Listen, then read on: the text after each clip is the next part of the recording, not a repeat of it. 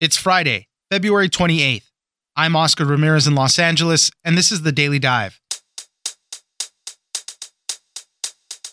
It's being called the Noah's Ark of Citrus, the Givaudan Citrus Variety Collection at UC Riverside in California, and it has over 1,000 different citrus specimens. But one thing that could destroy it all is the bacterial infection known as citrus greening, which kills trees and produces inedible fruit.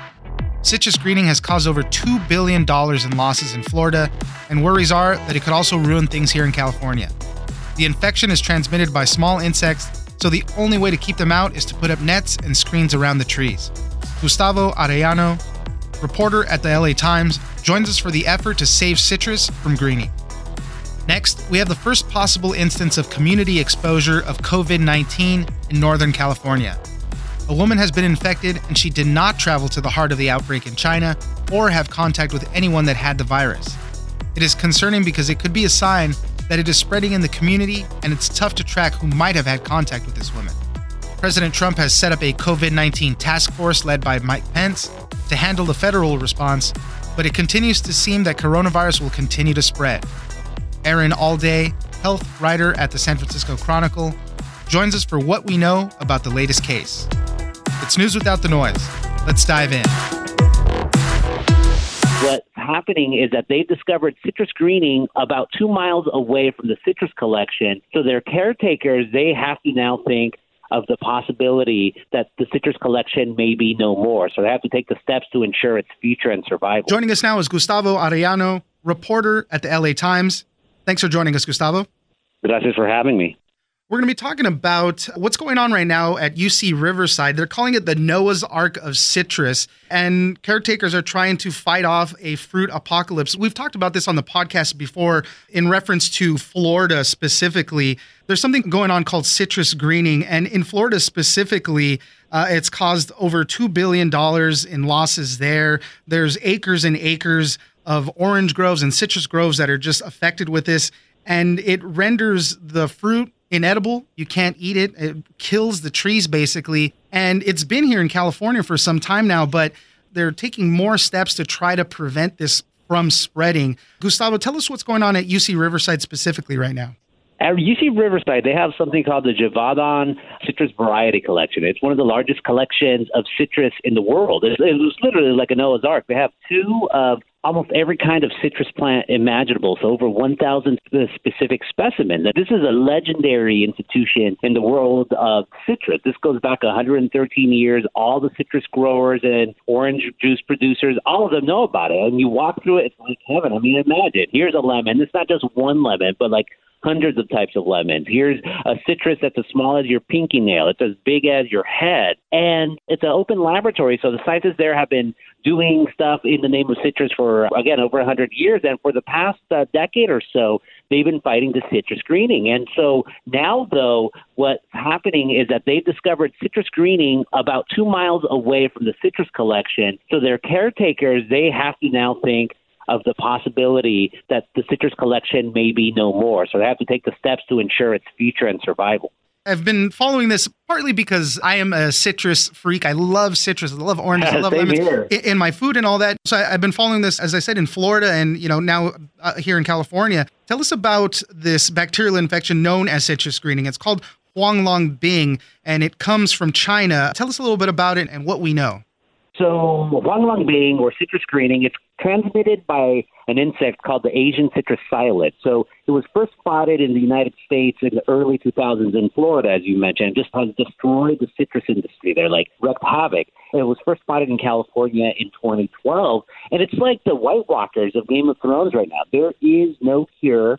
It's slowly spreading around Southern California. There's been over 1,000 backyard trees uprooted, and there's been a quarantine now in a lot of Southern California, over 1,000 acres spreading across all the counties that seems to grow every couple of months. And so scientists have not been able to not even solve it, but even be able to stop it. So it really is a fruit apocalypse for everyone involved. And here in Southern California, we view a backyard lemon tree or orange tree or lime tree as our birthright. It's part of the Southern California landscape. And conceivably, if they don't stop citrus greening, all that citrus will be gone. It'll be completely gone from the landscape. I keep bringing Florida up. There's a lot of major citrus producers that have the resources to replant. That's really the only thing you can do once a tree gets infected is clean it out, replant it, and hope that citrus psyllids don't come back. But a lot of smaller citrus producers really don't have the resources to do that. And here in California, we just have this wealth of it, especially at UC Riverside. Obviously, we don't want it to get infected. So one of the only effective methods to prevent this is to put up nets and screens around the trees, just so that the little insects don't get in there, don't get to the tree. Tell us about how UC Riverside is working with this method to protect what we have there. UC Riverside scientists, they have actually a couple of backups to backups. So they have preserved the genetic code of every single one of their specimens. So that's one. They have right now, run by the U.S. Department of Agriculture, there's a big greenhouse where they have saplings of a lot of the trees. But the big stuff that UC Riverside is going to do through their sponsor, Givaudan, which is the Swiss fragrance company, they're going to build a 3-acre structure of like basically a humongous greenhouse, but instead of windows or glass, it's going to be open netting. And they're going to take a lot of precautions to be able to make sure that the Asian citrus psyllid doesn't come in. So in those 3 acres, they're going to plant about 1,000 of the most important trees in their collection. And they're planting them on the ground because, citrus likes to grow on the ground instead of in a pot. It can grow in a pot, but you really want it on the ground. And as a test case, they're actually monitoring something called the parent Washington navel orange. So this is the very first navel orange tree ever planted in the United States. It's still around. It's 147 years old, and it's still producing fruit. It's 17 feet tall. So for over a century, it used to be in someone's backyard, and then about 50 years ago, they planted it on the corner of Magnolia and Arlington and Riverside. Just, you can see it just out in the open. Last year, they put this protective netting around it as a test example to make sure that one of the most important parts of citrus history remains citrus greening free. And so far, so good. For my story, I went down there, and it's heavy with fruit. You could see the fruit through the netting, but still it's kind of a little bit weird. You're used to seeing citrus plants out in the open, and here it's protected. It really looks like the dystopian future that people always write about. You talk about citrus history here in California, and, for a long time there was orange groves all over the place. There was already some virus-borne citrus diseases that took out a bunch of it in the past, and that the growers there sold the land, and that kind of led to Southern California as we know it, basically. Tell us a little bit about that. So if you know anything about citrus at all, you know that they're very temperamental trees. You have to guard against pests. You have to make sure they don't get too much water, but also too little water. And it seems every generation or so, there's this existential threat that destroys all these trees, and people have to start over again. So over a century ago, there was a fungus that infected the roots that led to root rot. It was called black rot. From the 1930s through the 1950s, there was another thing. This one was a viral infection, and it was called quick decline. But the better name, the other name that the citrus growers had for it was tristeza, sadness in Spanish. Like in that case, trees would literally die overnight if they were infected. So there was such huge die-offs that, especially here in Orange County, a lot of the citrus growers, they said, you know what, we're not going to grow anymore. We're just going to go up to the Central Valley. We're going to sell our land here and convert it into housing. So if it wasn't for tristeza, we literally probably would not have the Southern California we know today. So the scientists are fighting at UC Riverside. Of course, they don't want the citrus collection to be infected with citrus greening, but they're almost resigned to the fact that, look, like, this happens every generation, so we're going to have to solve it. And then after we solve it, then something else is probably going to come up even worse than that. It's a back-and-forth battle. The best quote I actually got was one of the scientists there. He said, look, in the battle of humans versus insects, insects always win. Right, exactly. And even some of the next steps are to create different varietals of all this citrus that are resistant to these diseases. But as you mentioned, something new pops up. So it is kind of that cycle that we have to fight. But in the meantime, there at UC Riverside, they really are trying to get a handle on this citrus greening problem that's happening all over the place. Gustavo Arellano, reporter at the LA Times, thank you very much for joining us. Gracias.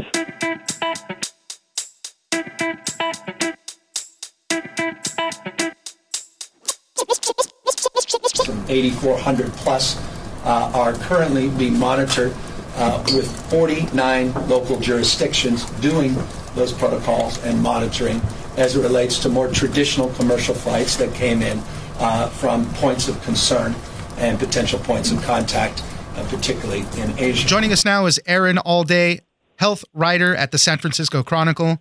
Thanks for joining us, Aaron. Hi, thanks for having me. We have a new case of coronavirus, COVID-19, in Northern California. This one is different in the fact that it could be the first instance of community exposure. The person infected there, we don't know where she contracted it from. She was not in Wuhan, China. She didn't have contact with anybody that came from the region or had it already. So this is the big mystery. And this is cause for concern only because if she caught it from some random patient zero who we don't know who it is, there could potentially be other people that could come down with this. Aaron, what do we know about this new case?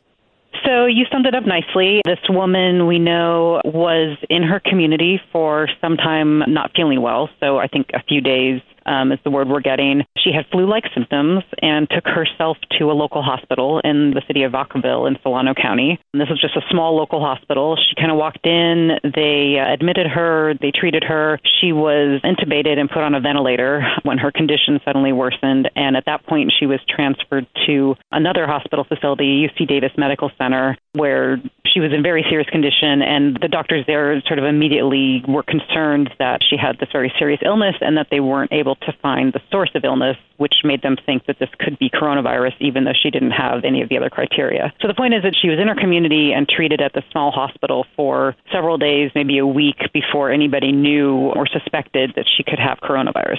I know health workers are obviously always taking care of themselves, wearing the proper protection, masks, whatever they need to, but if they weren't suspecting that it could have been coronavirus at first, they did put her on a ventilator and all that, is it possible that those health workers could have also been exposed to this?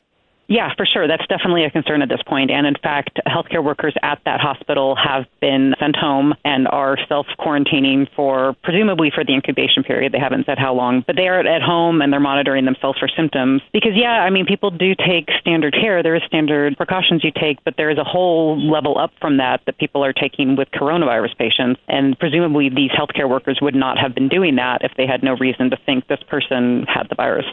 There was also a lot of questions about the timeline that happened with this. The patient arrived at UC Davis on Wednesday, February 19th. It wasn't until 4 days later, on Sunday, February 23rd, that they were tested for coronavirus, and then the results came back on Wednesday, the 26th. What happened? Why did they wait so long to test this person?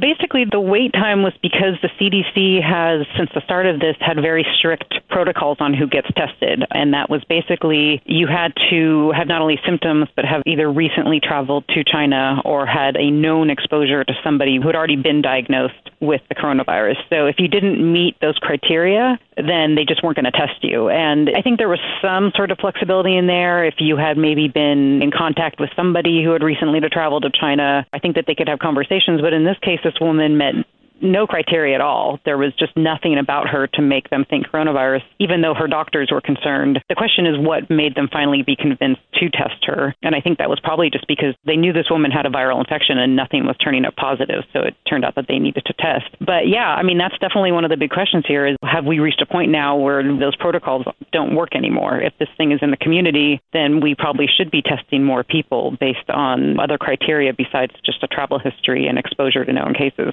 Right now, the hunt is on, I guess, for whoever the patient zero would be. And it's tough. Especially if this patient right now is on a ventilator, who knows how bad her condition really is. But they have to trace her steps back to see where she possibly contracted it. And that's tough, but it's also important because you need to know the trajectory of how the virus is moving. Yeah, it's both you need to know where she might have been exposed, so they need to trace her whereabouts, but also who she may have then interacted with. So it's sort of, on both ends of the spectrum, they need to really figure that out. But you're right, she's on a ventilator, so I imagine that will complicate that process. California Governor Gavin Newsom spoke about what the state is doing. He said they're working with the Center for Disease Control, obviously, but he also said that they're monitoring some 8,000 people possibly, but we only have about 200 or so test kits in the state. That doesn't necessarily point to a big state of readiness, it seems like. Yes and no. I will say when they say they're monitoring 8,000, I think it's 8,400 or something like that. Those are people who, every single person who has returned to California from China since February 2nd is asked to self-quarantine for 2 weeks. So that 8,000 is simply every single person who has recently flown back from China. The vast majority of those people are not going to have coronavirus, and there certainly is a reason to say that now is not the time to be testing every single one of those people, especially because my understanding is we still don't know exactly when the right time to test people is. There sort of is a window of when people are going to test positive for it, and they're still kind of doing studies to figure out exactly when that appropriate time is. So in the meantime, it's not really logical to test every single one of those people. But that being said, now that we have this community case, presumably there is talk that we really need to be doing surveillance of this disease and not just diagnosing individuals, but sort of more widespread testing to just figure out if there are cases in the community that we're not catching. President Trump had a news conference on Wednesday and said that we as a country are very, very ready for something like this. He said that Vice President Mike Pence is going to lead the administration's response. There's like a COVID-19 task force that they're setting up so they can keep seeing what's going on. There is a lot of hysteria around this. Rightly so, maybe overblown. It's maybe a little bit of both. It is spreading all over parts of the world, but help us calm down a little bit about this. The COVID-19, from my understanding, about 80% of people who do contract it, it is mild symptoms. It's not that bad. And it's a lot fewer instances where people really do get very sick and die from this.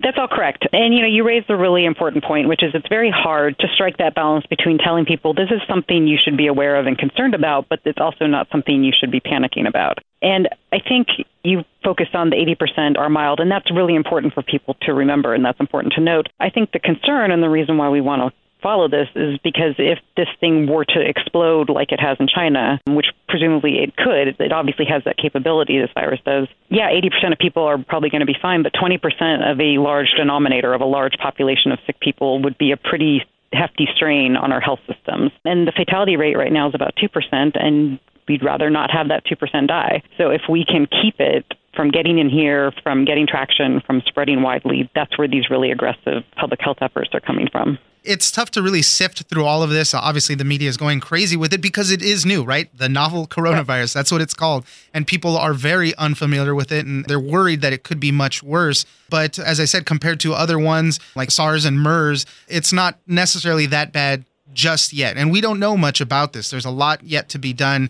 I know there's already been some possible vaccines submitted for testing and trials, but still those are months and months away from actually, they're saying like a year to a year and a half for a vaccine, yeah. Exactly. And that's tough for a lot of people to really understand. And I know a lot of people are asking a lot of questions about wearing face masks and things like that. So there's just a lot that people have to digest with all of this. It's true. It's a lot of information, and it's hard for people to see that, we're quarantining people at Air Force bases, and we're asking 8,000 people in California alone to isolate at home. We're taking these really aggressive public health stances, and at the same time keep saying, oh, but the risk is low. Right. I think that it is a hard thing. And both of those messages are correct. All of that is true, but it's hard for people to grasp what to do with that information. And I get that. I think that we just kind of have to keep putting it out there.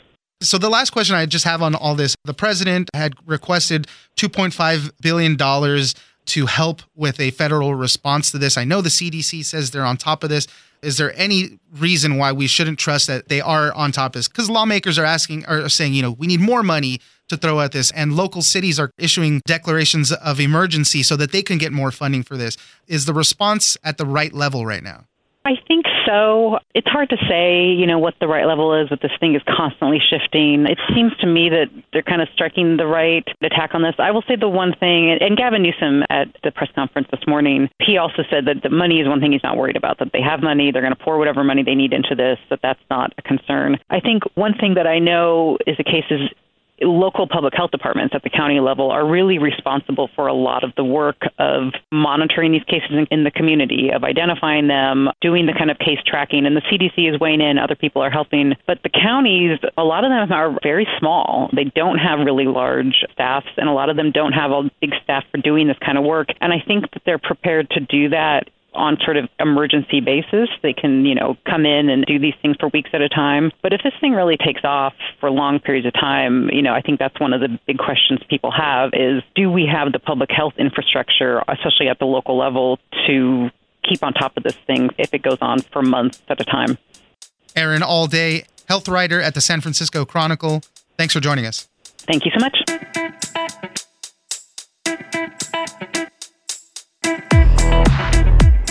That's it for today. Join us on social media at Daily Dive Pod on both Twitter and Instagram. Leave us a comment, give us a rating, and tell us the stories that you're interested in. Follow us on iHeartRadio or subscribe wherever you get your podcasts. This episode of The Daily Dive is produced by Victor Wright and engineered by Tony Sorrentino. I'm Oscar Ramirez, and this was your Daily Dive.